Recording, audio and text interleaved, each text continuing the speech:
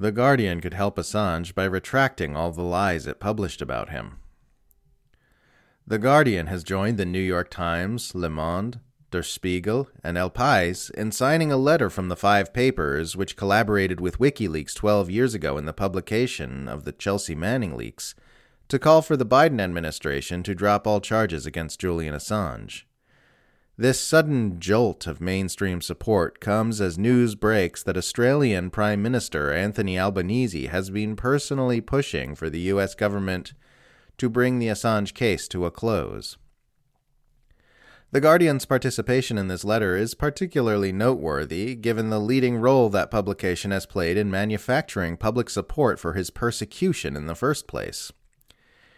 If The Guardian really wants to help end the persecution of the heroic WikiLeaks founder, the best way to do that would be to retract those many smears, spin jobs, and outright lies, and to formally apologize for publishing them. This is, after all, the same Guardian which published the transparently ridiculous and completely invalidated 2018 report that Trump lackey Paul Manafort had met secretly with Assange at the Ecuadorian embassy, not once but multiple times. Not one shred of evidence has ever been produced to substantiate this claim, despite the embassy being one of the most heavily surveilled buildings on the planet at the time. And the Robert Mueller investigation, whose expansive scope would obviously have included such meetings, reported absolutely nothing to corroborate it. It was a bogus story which all accused parties have forcefully denied, and no serious person believes is true. Yet to this day, it still sits on the Guardian's website without retraction of any kind. This is the same Guardian which ran an article in 2018 titled, "The Only Barrier to Julian Assange Leaving Ecuador's Embassy is Pride," arguing that Assange looked ridiculous for continuing his political asylum in the embassy because the WikiLeaks founder is unlikely to face prosecution in the U.S. The article was authored by the odious James Ball, whose article begins, "According to Debrett's, the arbiters of etiquette since 1769, visitors, like fish, stink in 3 days. Given this, it's difficult to imagine what Ecuador's London embassy smells like, more than 5.5 years after Julian Assange moved himself into the confines of the small flat in Knightsbridge, just across the road from Harrods."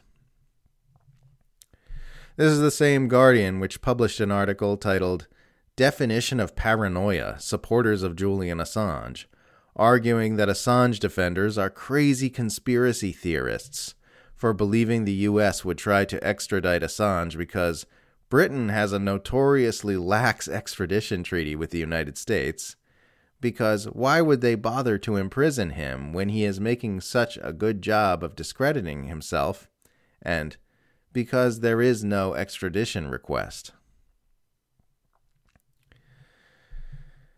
This is the same Guardian which published a ludicrous report about Assange potentially receiving documents as part of a strange Nigel Farage, Donald Trump, Russia conspiracy, a claim based primarily on vague analysis by a single anonymous source described as highly placed contact with links to U.S. intelligence.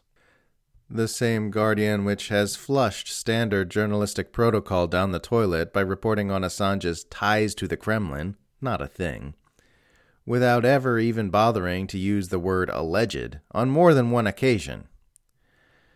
The same Guardian which advanced many more virulent smears as documented in a 2018 article by The Canary titled "Guilty by Innuendo, the Guardian Campaign Against Julian Assange That Breaks All the Rules."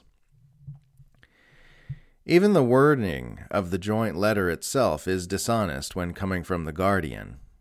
This group of editors and publishers, all of whom had worked with Assange, felt the need to publicly criticize his conduct in 2011 when unredacted copies of the cables were released, and some of us are concerned about the allegations in the indictment that he attempted to aid in computer intrusion of a classified database, the letter reads.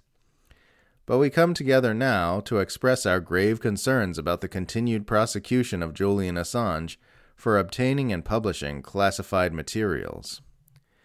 As we've discussed previously, the narrative that Assange recklessly published unredacted documents in 2011 is itself a dishonest smear, and the unredacted files were actually published elsewhere as the result of a real password being recklessly published in a book by Guardian journalists David Lee and Luke Harding, the same Luke Harding who co-authored the bogus Manafort Assange story. Assange took extraordinary measures to try and minimize the damage that was done by those Guardian reporters, but wound up getting thrown under the bus and blamed for their actions anyway. If The Guardian is sincere in its stated desire to see the end of the persecution of Julian Assange, the single most effective thing it could do to help advance that goal would be to publicly acknowledge that it helped deceive the world about him and work to correct the record.